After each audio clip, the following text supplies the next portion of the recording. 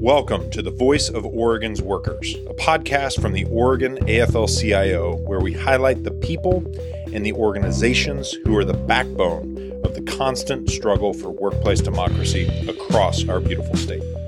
We hope to capture their stories, their victories, and their lessons learned on the long, difficult journey towards a just and fair economy that lifts up all working people.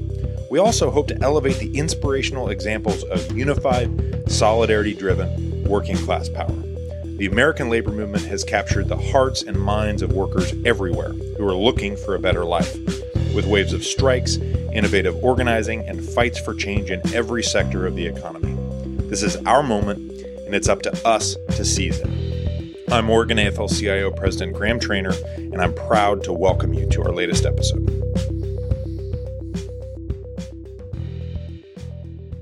Welcome back to the Voice of Oregon's Workers. On this month's episode, we're bringing you an insightful panel discussion from the 2022 Oregon AFL-CIO Convention on how unions are engaging in clean energy jobs and technology. The panelists on this episode are Ranfis Villatoro from the Blue-Green Alliance, Rick Levy, president of the Texas AFL-CIO, Carol Zabin from the UC Berkeley Labor Center, and Micah Mitrosky from the IBEW. These panelists are centering the unique opportunity unions have in the clean energy economy. In Oregon and across the country, we recognize that the clean energy future is upon us, and as union members, we have a strategic and moral imperative to be at the center of these conversations. Climate change and its policy responses touch all of us as workers, from the letter carriers and laborers, more often experiencing extreme heat and cold working conditions, to electricians, auto workers, truck drivers, who are at the front of vehicle electrification, to farm workers exposed to dangerous wildfire smoke, and the trades members installing wind, solar, and hydropower. Climate change and clean energy can and should affect us all. And as such, we must make sure that workers are at the table, forming policy solutions that work for all of us, from fair and just transitions and retraining to making sure clean energy jobs are union jobs with fair pay, good benefits, and the safest working conditions. Our panelists highlight the many ways that labor and the environment are coming together to create new opportunities for working people in Oregon and beyond.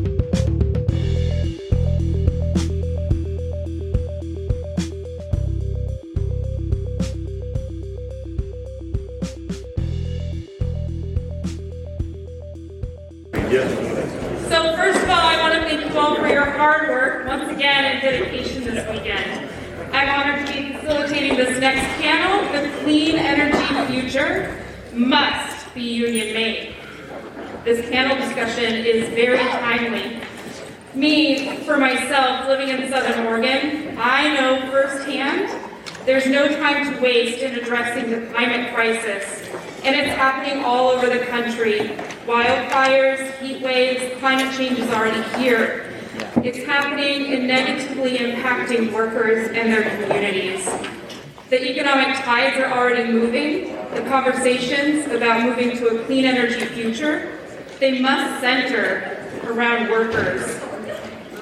We must demand that the path to clean energy future run right through the labor movement. We need guaranteed labor rights, including the right to organize with our co-workers in unions, because unions are transformational. Unions are how we transform any job into a good job. When you look back at the early days of clean or energy jobs, unions were the ones that transformed low-wage, dangerous work in the carbon economy, industry by industry. We challenged the inhumane conditions and relentless pace of production and made those jobs into good careers with wages and benefits to support a family. And that's how unions built America's middle class. As we build the clean energy future, every working person should have access to the life-changing power of a good union job. And lastly, the foundation of our movement is solidarity. The threat of a changing climate will impact all of us. No community is safe from this existential threat until every single community is safe. And we must put racial and gender justice front and center of all of these conversations.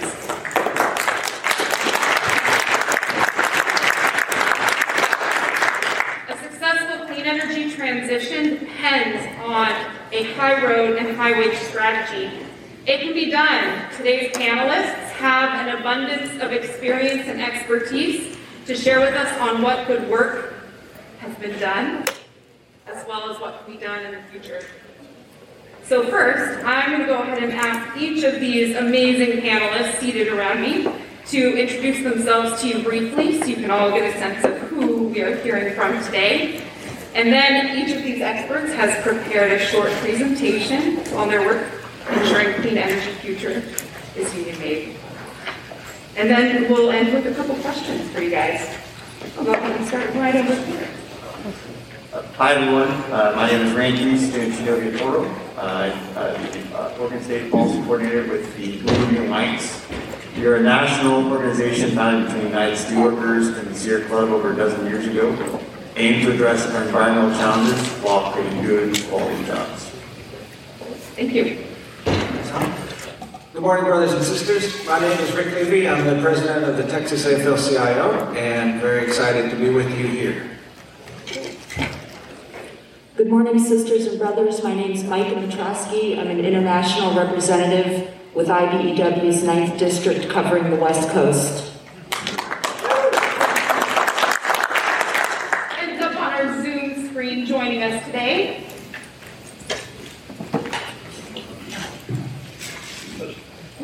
can't hear you. You're in the dais. There we go. Perfect. You can't hear. Oh. She should be good. All right. Russell says you should be good.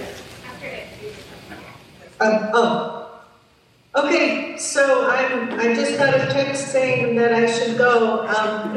Thank you so much for inviting me. I'm honored. Thank you, Oregon AFL and Christy, and it's good to see the panelists and all of you guys. If it's a little awkward, my apologies. Should I go and do the presentation as well? You know what? I think that would be great. We will start with some presentations, and Carol, go ahead and tell us about the work you've been doing. Okay, well, again, it's really an honor to talk to you, and I do think it's a good moment to share experiences across the states. I've been involved in climate and labor issues in California for a good 15 years now, and I was pulled in 2006 when California passed its its big first comprehensive climate bill that committed the state to its reduction goals. And the California Labor Fed came to us at the Labor Center at UC Berkeley and said, what the heck does this mean for our unions and our members and workers in California? And so we started learning about climate policy, and it was a pretty steep learning curve, I must say. It took a long time to kind of get a handle on what it meant. And I just wanted to share some of the kind of lessons that we've learned and really look forward to hearing other people's perspectives. I mean, the bottom line is that the labor movement has to be super vigilant about this policy. It's a big intervention in the economy in many sectors. And if we are vigilant, then we can ensure that the jobs that stick around and change and are created are good jobs, are good union jobs. That's the bottom line. It takes a lot of vigilance and engagement because, as you know, if you're not at the table, you're on the menu. So the lessons I thought of when I was thinking what to say today are in two buckets. One is the lessons for policymakers, and two is lessons for unions. And the lessons for policymakers, because I do think the labor movement will succeed if it really engages in policy, because this is a policy. I mean, it's a big portfolio of policies, of many policies, but it is policy. And the old school for California was there were all these agencies implementing these very ambitious climate policies, and their view on labor was, well, the economy changes and workers have to adjust, and we can help them prepare for that change by funding training. And that was kind of their view. And it took a long time and a lot of research and just a lot of relationship building and engagement to get them to see really that it's more on the job side. That in fact, when you look at the jobs affected by climate policy, it's mostly blue-collar work, way more than the economy as a whole. Yes, there are engineers and architects and those guys, and yes, they have to learn new information and skills, but for blue-collar workers, we know that unless those jobs are union or they're public sector, they're likely these days to be low-wage jobs. We have a low-wage economy that turns out more and more low-wage jobs. And so when we understand that, and we understand that green jobs aren't really different, there are a bunch of blue-collar jobs that are changing, but they're not new and different, then kind of the impulse to throw some money at rooftop solar training kind of goes out the window. And they begin to understand that it's really about which employers you choose as government to carry out this big transformation.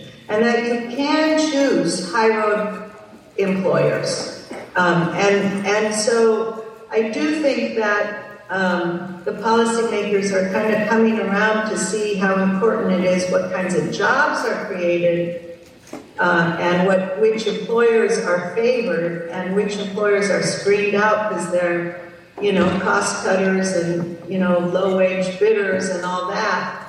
Then we started to kind of get somewhere, because I do think it's important to recognize that the politicians and policymakers and agency people who end up either pushing or implementing climate policy, they're not necessarily against unions, and they're generally pro good jobs, but they don't really understand, for one thing, the construction industry, and two, they have this old attitude of let's help the workers adjust rather than let's use our leverage and power as government to make sure we support high-road employers.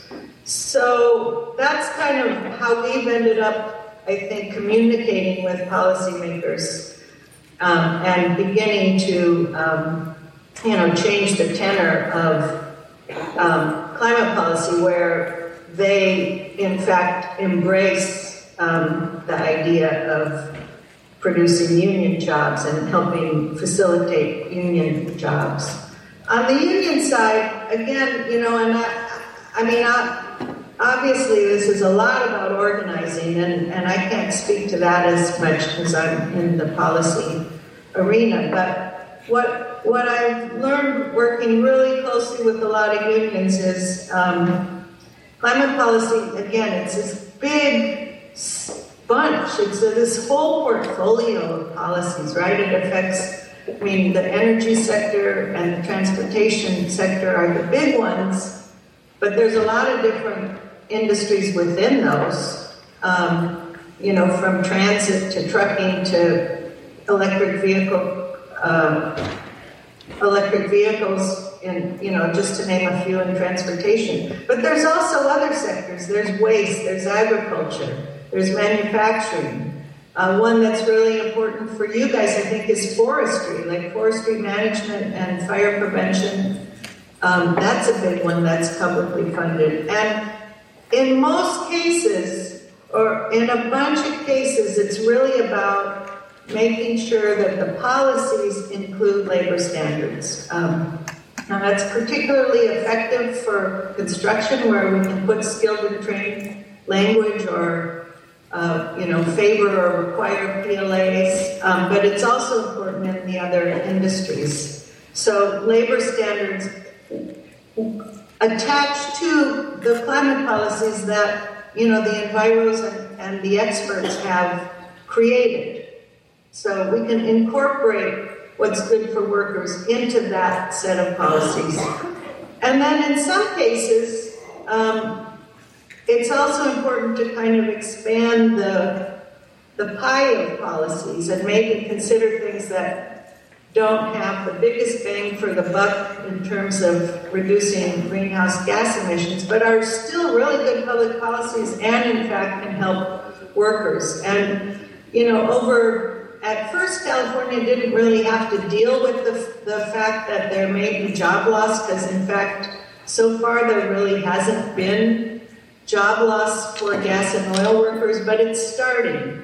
Right? We have a refinery closure that just happened, basically due to COVID, not due to climate policy. But we have to, look at the possibility of job loss head on and not, close our eyes and not pretend we can just throw a little just transition safety net on the problem and it goes away. I mean, as you all know how serious it is when a household loses a middle-class job, and sometimes it's generational, and sometimes it's, extended family.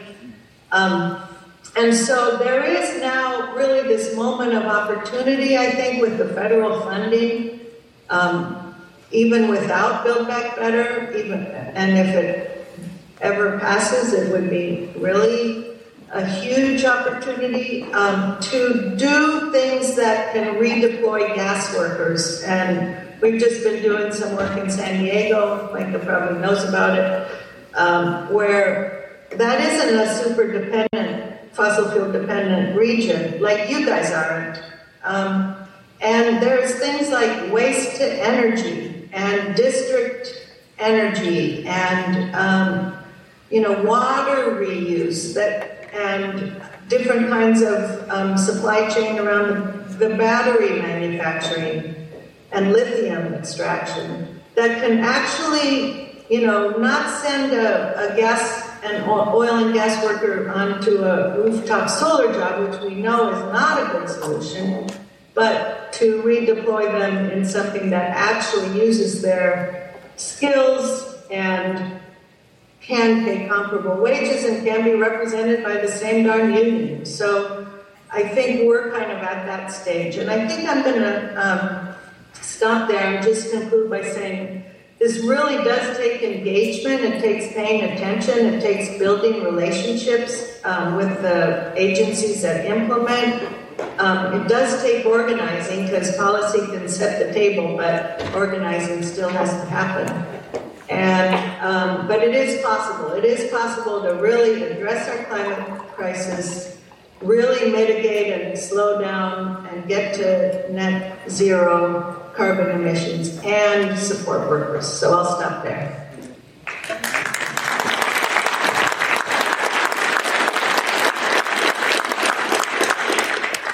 Thank you so much, Carol. Now, let's pass it over to Micah. Thank you. Hi, everybody. Good morning. Good morning. It's good to be here. It's good to see you. I want to give a shout out to the Oregon State Association of Electrical Workers, and I want to thank the State Fed for the invitation to participate today. It's been really exciting to be here this weekend and see all the momentum, and it's clear that there are really good things ahead for the Oregon labor movement. As I mentioned earlier, my name is Micah Mitrosky. I'm an international rep for the 9th District, and I work on renewable energy, energy storage, and clean transportation. And prior to coming over to the 9th District, I'm a little bit new. I started in July. I was the environmental organizer at Local Union 569 in San Diego, where I worked on very similar topics. So today, I'm going to talk about clean transportation. And as we know, I think many in the room know, clean transportation represents a really critical opportunity to address our climate crisis, to advance equity, and to create union jobs when we link it with strong labor and safety standards, which is a topic I'm going to talk a little bit more about today. And so what do I mean when I say clean transportation? I'm referring to zero-emission vehicles like electric cars, buses, and trucks. And you can see a couple examples on the screen up there. So we can move to the next slide. So I think a lot of you already know. I'll just mention a couple words about the IBEW. We're headquartered in DC. We represent over 700,000 active members and retirees in the US and Canada, and our members work across all aspects of the electrical industry, including construction, utilities, telecommunications, broadcast, manufacturing, railroads, and government.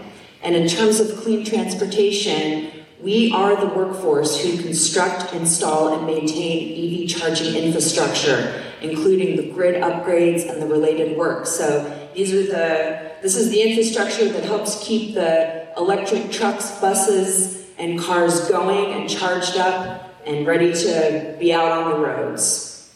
So IBEW electricians are already training to construct, install, and maintain EV charging infrastructure for zero-emission vehicles through a program called the Electric Vehicle Infrastructure Training Program, and that's EVITP. This is a national program, and it's an important safety certification for electricians that helps ensure EV charging infrastructure is constructed, installed, and maintained by properly trained personnel. And we can go to the next slide. For IBEW, it's important, as I know for all of us, to see the clean transportation sector creating union electrical careers and attaching labor standards and EVITP requirements to clean transportation policies and programs will help create quality union electrical career opportunities. Additionally, as we all know, charging infrastructure projects that are built union support local hiring, which benefits workers and the community. We can go to the next slide. So one example of a model where clean transportation is creating union electrical construction jobs is in California, where several key ingredients are in place, and a lot of coalition partnership work helped brought about some major victories. So California has the Advanced Clean Trucks Rule, which many of you may already know Oregon has adopted. There are utility EV charging initiatives that incorporate labor and EVITP safety standards, and utility initiatives are a really important component to the success of widespread transportation electrification. And then there's also statewide legislation that includes EVITP requirements for charging infrastructure programs that are approved or funded by major state agencies, 3 major state agencies. So clean transportation represents really exciting opportunities for partnership with like-minded allies and to replicate best practices that can, of course, be fine-tuned to meet Oregon's needs. And I'll also just quickly mention, some of you may also know the infrastructure bill includes a $7.5 billion investment in EV charging infrastructure, including many millions that will be coming here to Oregon. So with that, I will close, and I'm happy to answer any questions. Great.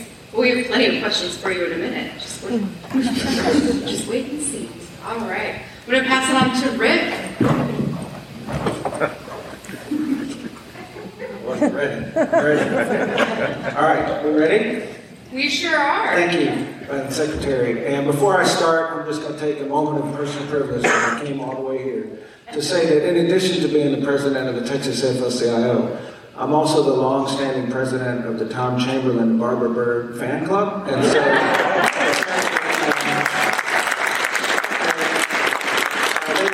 this weekend makes this especially sweet to be here. So I've always wanted to be Tom and Barbara when I grew up, so I feel like this is about as close as I'll get. And Graham, thank you also for having me, and Christy. We shamelessly steal much of what y'all do here. I hope you don't mind as we try and build a labor movement in Texas. And also I want to thank Chelsea for helping us all stay coordinated for this event. So thank you, Chelsea. So Texas, clean energy, it's not exactly two concepts that go very well together in most people's mind. The Texas AFL-CIO is very heavily represented in the fossil fuel industries in our state. And for that reason, we haven't had a long history of engaging in pro-climate, pro-job activity. Typically, we just haven't been involved in things at the legislature, or else it would be, the oil companies would bring our workers in to testify against most environmental initiatives, and that was the involvement of the labor movement. I also remember one of my favorite quotes ever, back in the 90s, Austin, Texas, which is where I live, has a Barton Springs, which is like the crown jewel of the ecology in Texas. And I remember the head of the building trades at the time, a good friend, said that we were debating some bill that was in the legislature, and he said, well, I would support building a whale rendering plant over Barton Springs as long as they built at Union. And so I said, okay, that works. But things have changed a lot, and things have changed for a couple of reasons in the labor movement in Texas, and that's just kind of what I want to spend a minute about. I'll remember I have slides in a minute, but right now that's okay. The first thing that changes is that we can no longer deny that climate change is a huge issue that's affecting every one of us in our daily lives, and that the labor movement has an obligation to address that. We experience things like climate change far more dramatically. Well, I know y'all have fires here, but in terms of the hurricanes and the storms that we're experiencing that are more violent and more devastating every year, that it's no longer acceptable to just say that's not our problem. And the second thing that happened that I think is really interesting is that we had started to have really big fights in the labor movement about candidates who would want our endorsement. And 2 years ago, we had a big fight over two candidates who are 100% pro-union, but also who endorsed the Green New Deal. And our convention, which you have to have 2/3 vote, decided to endorse both of these candidates. And as a result, one of the larger IBEW locals in the state came to me and said, we're getting out of the AFL-CIO. That we cannot abide our organization endorsing candidates whose main goal is to put us out of work. And so we're going to get out of the AFL-CIO. And I went down and I talked to them and I said, look, I get it, but what we have to do is stop being defensive. We have to stop just waiting for candidates to come to us and tell us why we should support them. We need to come up with our program and then bring that to the candidates and have them respond to us. And that we need to be united. So I asked them, would you please not leave, and would you please join us in coming up with what is labor's view on climate change so that we can be a proactive force in this debate. And thankfully they said they would. And so we created a task force. And this task force was made up of 22 different unions in the state of Texas. Everywhere from the nurses to the IBEW, to the plumbers, to LIUNA. You think of a union, and they were all at the table. We sat down and we said, look, sometimes solidarity means marching to the hotel and supporting the workers that are there organizing. But sometimes what solidarity means is getting in the room with the people that you share a movement with and figuring out how we can work together. How can we come up with something that is the labor movement view of what we should be doing?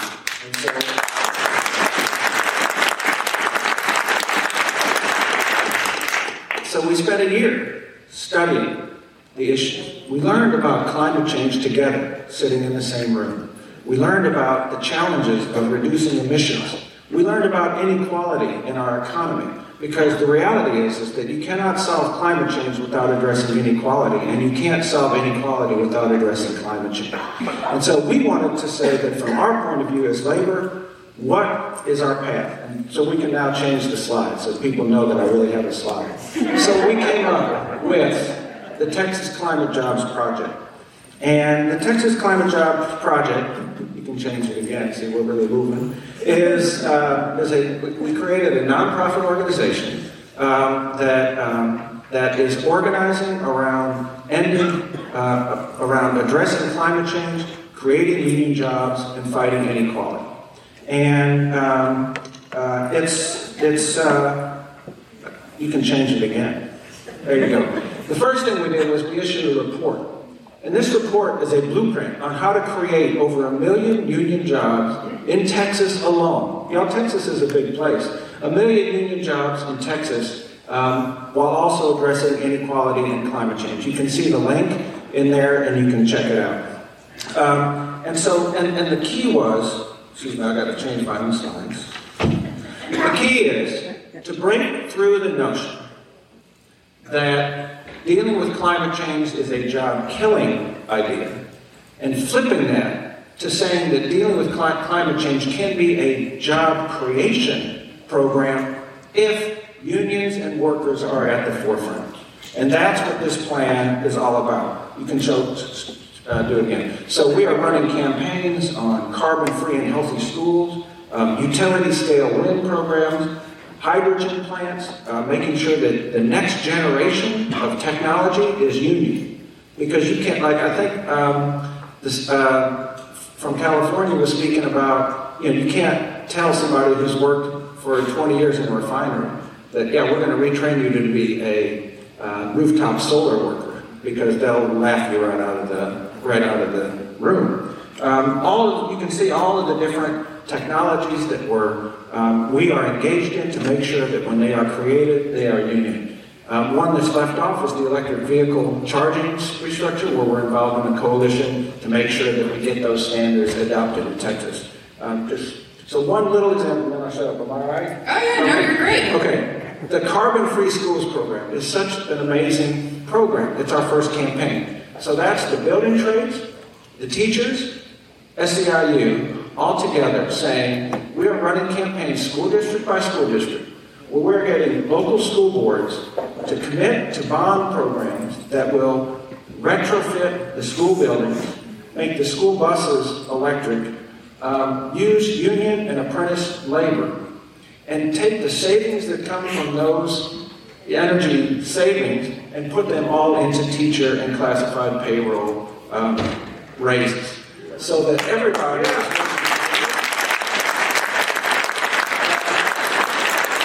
and the folks who work in those buildings will be in cleaner spaces, they will be earning more money, and our kids will be learning. And that is a win-win-win that solves all of our, the model that solves all of our things.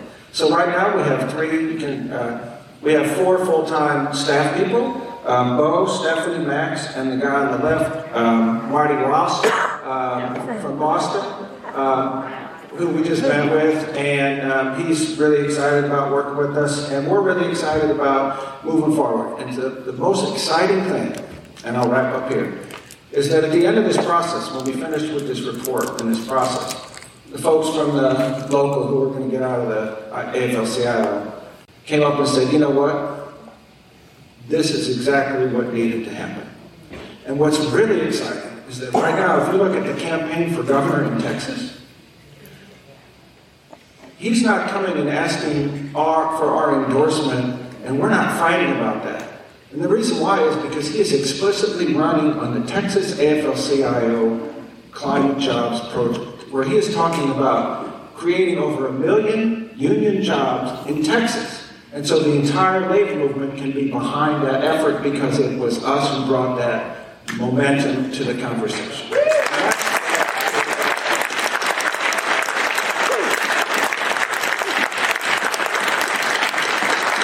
And so we're just really excited to hear your thoughts and to be part of this conversation with y'all. And that's all I got. Great. Thank you, Rick. Thank you. All right. Ranfis, go ahead and share with us a little bit about why this matters for Oregon. Hi, everyone. Again, my name is Ranfis Villatoro, and I have to apologize in advance. I had a lot of coffee that's starting to come in. So I'm ready to jump out of my seat.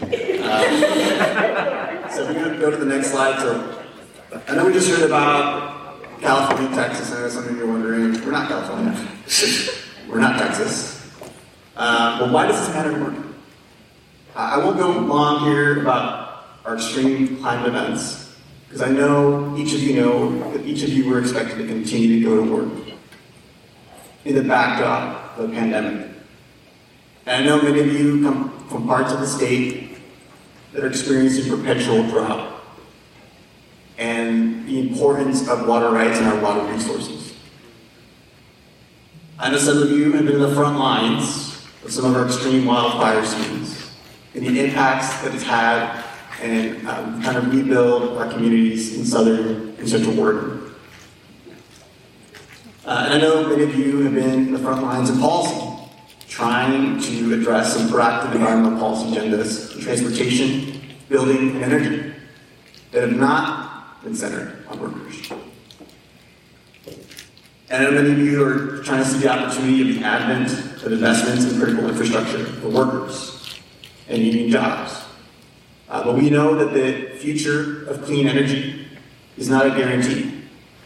We know that the future of clean energy union jobs is also not a guarantee. So it requires us to be at the table.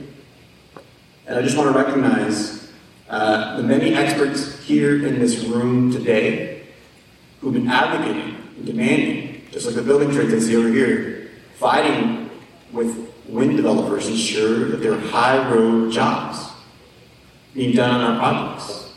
I know there are many public service sector workers here who are stewards of our public dollars and ensuring that we have good quality environmental stewardship of our laws. If you go to the next slide. What are the steps we have taken so far? I just want to thank Barbara Bird and the Oregon AFL-CIO for their leadership in the creation of the Blue-Green Alliance Oregon chapter. I would not be here without that leadership. I also want to recognize just the leadership also in the passage of House Bill 2021, Clean Energy Labor Standards. Though imperfect, we worked to etch in labor standards in the books of law. I just want to recognize the leadership of IBEW, 932 Bob Westerman, and the State Association.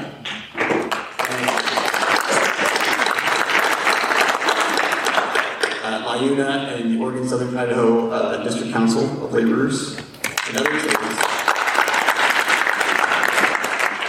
who worked to refine the labor standards to ensure that in our future that we have clear language to enforce our labor laws to protect our workers.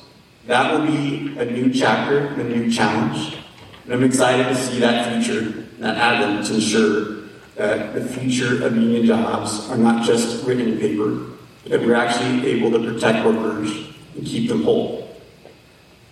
Additionally, we have passed House Bill 4139 on Buy Clean, procurement policy that ensures that we are promoting less carbon-intensive materials in our transportation projects. We fell short on ensuring Buy America provisions that our steelworker partners in A&M try to push.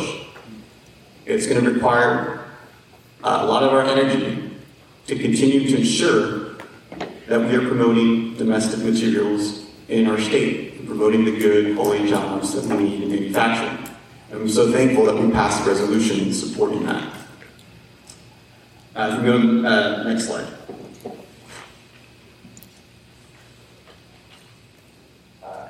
This is just a preview of what we're seeing around the corner.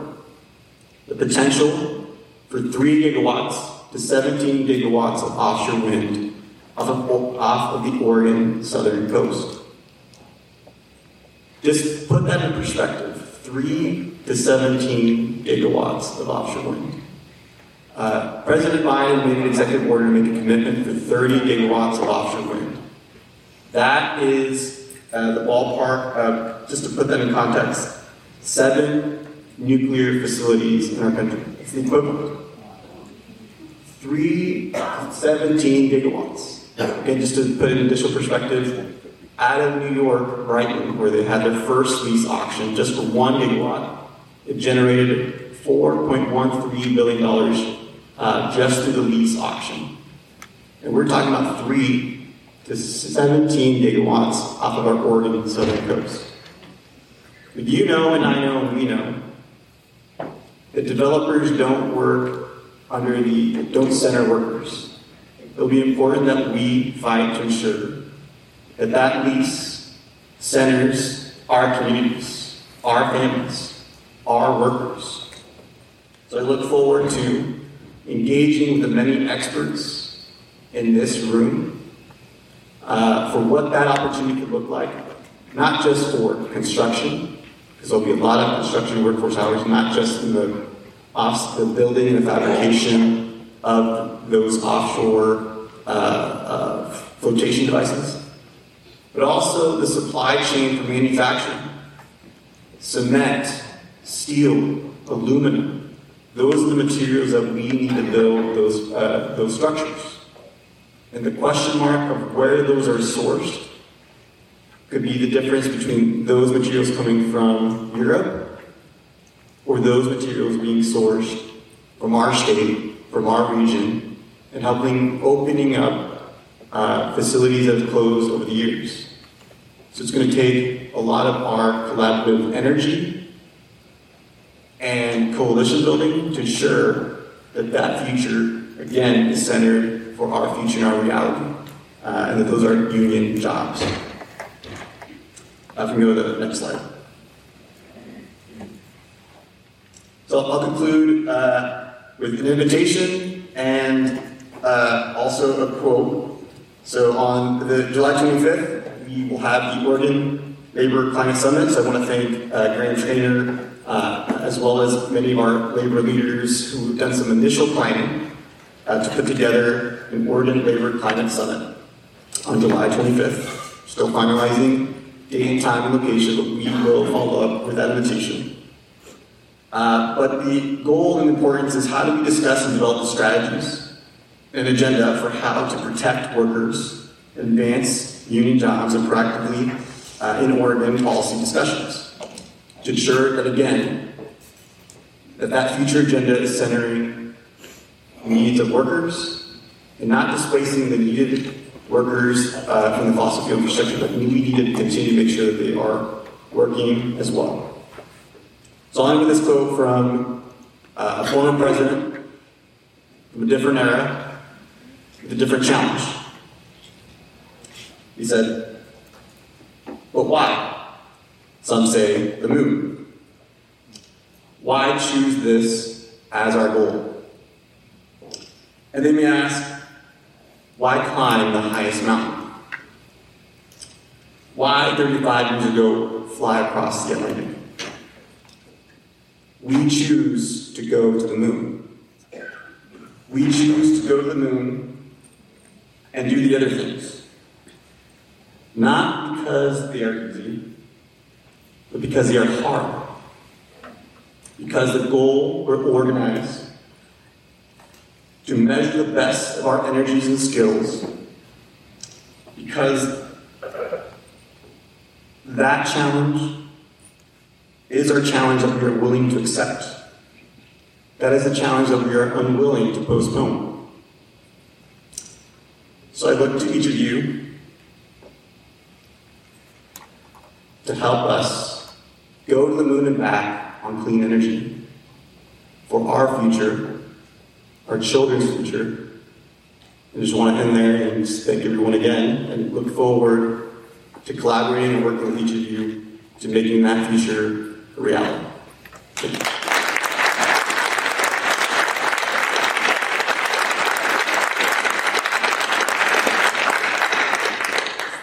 Thank you again, panelists, for preparing such robust presentations that really illustrate the work that you're doing. And now, questions, as promised. My first one, Rick, I'm going to pick on you first. Is that okay? Bring it. Ready for it? So we really enjoyed hearing all about the Texas Climate Project that y'all are working on. Can you started talking about this and you shared a little bit, but can you tell us a little bit more, elaborate on what the next steps are? Yeah, the next steps are, thank you. The next steps are continuing to really build support in the union movement for this work. We have to demonstrate that it really does create jobs to address climate change, and it really does address inequality to take these steps. And so the campaigns that we're running, I think, are really well geared to doing that. Because look, our membership is very heavily invested in the status quo. And we have to demonstrate our commitment to their interests. They've powered our state for decades, for generations. And any plan that doesn't bring their needs front and center is not going to be the plan of the labor movement. And so that's the challenge that we face. One of the really exciting things I think the speaker from California talked about with high road employers. One of the things we're really excited about is, we're looking at, Houston has so much potential for things like carbon capture and other things that will decarbonize so much of the industry. But ExxonMobil came to the government in Houston looking for a big subsidy to lead that effort. And so I'm really excited that the Climate Jobs Project worked with the steelworkers to get the Harris County Commissioners, who is that agency, to say no to Exxon. Because at the time they had locked out 600 steelworkers in Beaumont, Texas. And so we said to the government, yeah, we want to be your partner in cleaning the environment, but we're not doing it with Exxon. And so they told Exxon to get lost. And instead, continue to look for ways to link jobs with, good jobs with the clean economy. Thanks, Rick. All right, next I'm going to have one for Ranfis and then Carol on deck for the question after. So can you tell us a little bit more about the legislative landscape in 2023? What can we expect? A great question. I think what we should expect in 2023 is we should expect policy related to buildings and transportation. I just want to recognize, even though we passed 100% clean energy, that 100% clean energy standard puts ourselves in a pathway to trying to source 100% clean energy generation from our electric grid. However, it doesn't address where we see the most amount of emissions in our state, which is in the transportation and building sector. So I think we should expect and anticipate policies related in that space. So, I look again to the Oregon labor movement. How do we proactively ensure that there is an agenda that centers around the needs of workers? Because I think many of our legislators don't understand what a high-road job is. When they look at these job number creations, not thinking about job quality. So I think it's going to be really important and critical that we advocate to ensure that those are, again, high-road union jobs, that they're promoting apprenticeship programs, that they're promoting prevailing wages, they're inclusive career pathways for women, veterans, and people of color. There's no one else in the movement that can do it better than the labor movement. We should not expect developers to create that agenda and create those inclusive pathways. So I know many labor leaders have advocated this for many years. I'm not really saying anything substantively new, but I do think it's important that legislators do that and we have a proactive agenda. Additionally, we should expect at least a steady update on offshore wind. I've not heard yet what we are expected from the policy arena, but we should be prepared and ready to see what that could look like. Now, just for additional context on offshore wind, it's not just the building of that fabrication of that offshore wind facility. It's the pairing and the potential for a new port being developed. It's the potential of hydrogen. So again, how do we build that? Which manufacturing jobs are being created? And are those being done here in Oregon? Those are going to require policy levers. It's going to require folks who understand what is needed to make that an actual reality with good enforceable teeth. Great. Thank you. All right, Carol, can you speak a little bit more about what's on the horizon for California? Sure, yeah. I just basically want to echo what everybody's been saying in the last few comments and say again that this is really a moment of opportunity where there's a lot of federal funding coming down for infrastructure and for clean energy that has language in it that supports, community and labor engagement and partnership. And I know from friends who work in DOE and some other agencies, they don't always have an easy time finding the projects, even when they put out the language in a way that favors union employers. And so it really is a moment of being really proactive with the emerging stuff like hydrogen, but also with the stuff that we know already works, like from charging stations to, to more transit, to all kinds of things, energy efficiency on public buildings, all the kinds of things that we've been making inroads into. Well, all of a sudden there's more funding, and it's really a moment where we're trying to be proactive and, both approach employers that aren't union and really work with the unionized employers to expand and move into some new arenas. Great. Thank you, Carol. Micah, can you speak a little bit more to where IBEW sees opportunities for new union job growth in clean technologies? Sure. So areas where we see opportunity for new union job growth as we build this clean energy future include advanced manufacturing, so energy and tech sectors, of course, transmission build-out. I've already mentioned EV charging infrastructure, renewable energy storage, and offshore wind is a big, exciting, and emerging area that I know Ranfis spoke of and is becoming a bigger conversation here in the state of Oregon, which we are engaged in and will be engaged in. And then, as has been mentioned, by the other panelists, of course, attaching labor standards and requirements and being inclusive as we move forward with these things. Great. Thank you so much. All right, this question is for anyone to take. You can popcorn in. So we know that thousands of union represented workers in high-emitting industries, and we've clearly stated that the road to clean energy economy must run through the labor movement. So what are some strategies that you've seen or advocated for to ensure that these workers aren't left behind?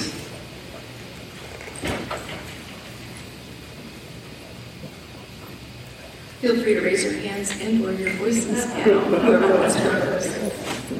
I'll take a first stab at this. And I'm not the expert on this, but I had the pleasure of having a panel, workshop yesterday with Micah, and having the chance to talk to many labor leaders in that space. And I think some of the UA folks said it well. They need to be at the table on the planning and implementation of the future of this transition. No one is going to advocate the most for workers than the unions that represent those workers. So I think I fundamentally believe that any sort of plan that we're thinking about has to be centered around that workforce. We cannot just throw away the infrastructure that we have today, but how do we think about reusing and repurposing that infrastructure for whether it's the advent of hydrogen, whether it's the advent of how we use steam and other technologies. So again, I think I look at the labor movement of how we do that. And I think additionally, there have been discussions about a just transition. I think I've heard it well from many labor leaders in this room is that we've done a terrible job of transitioning our workforce. So I think the experiences here are really valuable in terms of how we advocate and elevate legislators to think about a just transition. Is really just a fancy term, but unless you have workers at the table to really craft that policy to, one, do no harm, and then two, have the policy levers to get the very least that's needed to transition our workforce and making sure that they're being compensated or full out retirement, that at least we have workers at the table concerned with that. Until we do that, I think every sort of policy strategy will fall short. And I think that's something that I've continued to hear from the leaders here in this room, and I think that's something that we'll continue to advocate and show the solidarity of moving lines as we need those labor leaders to do. Thank you. Absolutely. Okay, so I'm going to go a little bit in a different direction. I agree with that. But the other thing, one moment in our year-long study of this really strikes me that I just want to share. And that was one of the steelworker members of our task force who represents workers all throughout the refinery industry, Shell, Exxon, etc. He said that when you sit and you learn about this thing, you can't help but be committed to doing something about it. But that the problem is that our members are living in fear. Our members are living under the threat of losing everything. And that he said that what we need to do is make sure that this conversation or this presentation, whatever you want to call it, is happening in union halls around the state. Because as leaders, sometimes we have information, we get information that they don't have. And so we become separated from them in terms of the things that we advocate for and the things that we care about. So the next person that we're looking to hire, if anybody's interested, is a labor educator to travel the state, going into union halls around the state, and having this very conversation with workers themselves, not just their leaders. Because that will, number one, we're not going to do this because we have great ideas. We're going to do this because we're able to build power. And we can't build power unless our members are fully engaged in the process. And so that's the one thing that I think that we have to be really serious about, to not be afraid of having those hard conversations. Because what he also said was that the union leader who gets elected doesn't want to touch this because their members, they're scared of what their members will think. So unless we can really have hard conversations with our members, we will never build the kind of movement that we really need to do to have really significant change.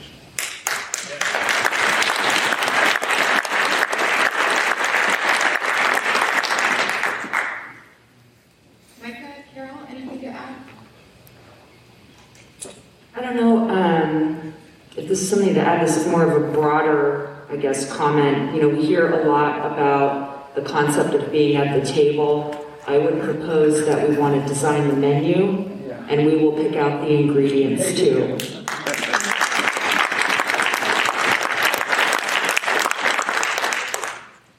thank you. Carol, anything that you'd like to add? Carol's gone. Is she still there? Oh, she's not. It's the seance. Perfect. Well, as we wrap up in closing, we have time for one last lightning round question. Do you have any last pieces of advice for Oregon on how to ensure a clean energy future is union made? 30 seconds each on the clock. We'll start right over here with Micah. We need to organize and mobilize. Woo. We need to do whatever Barbara says.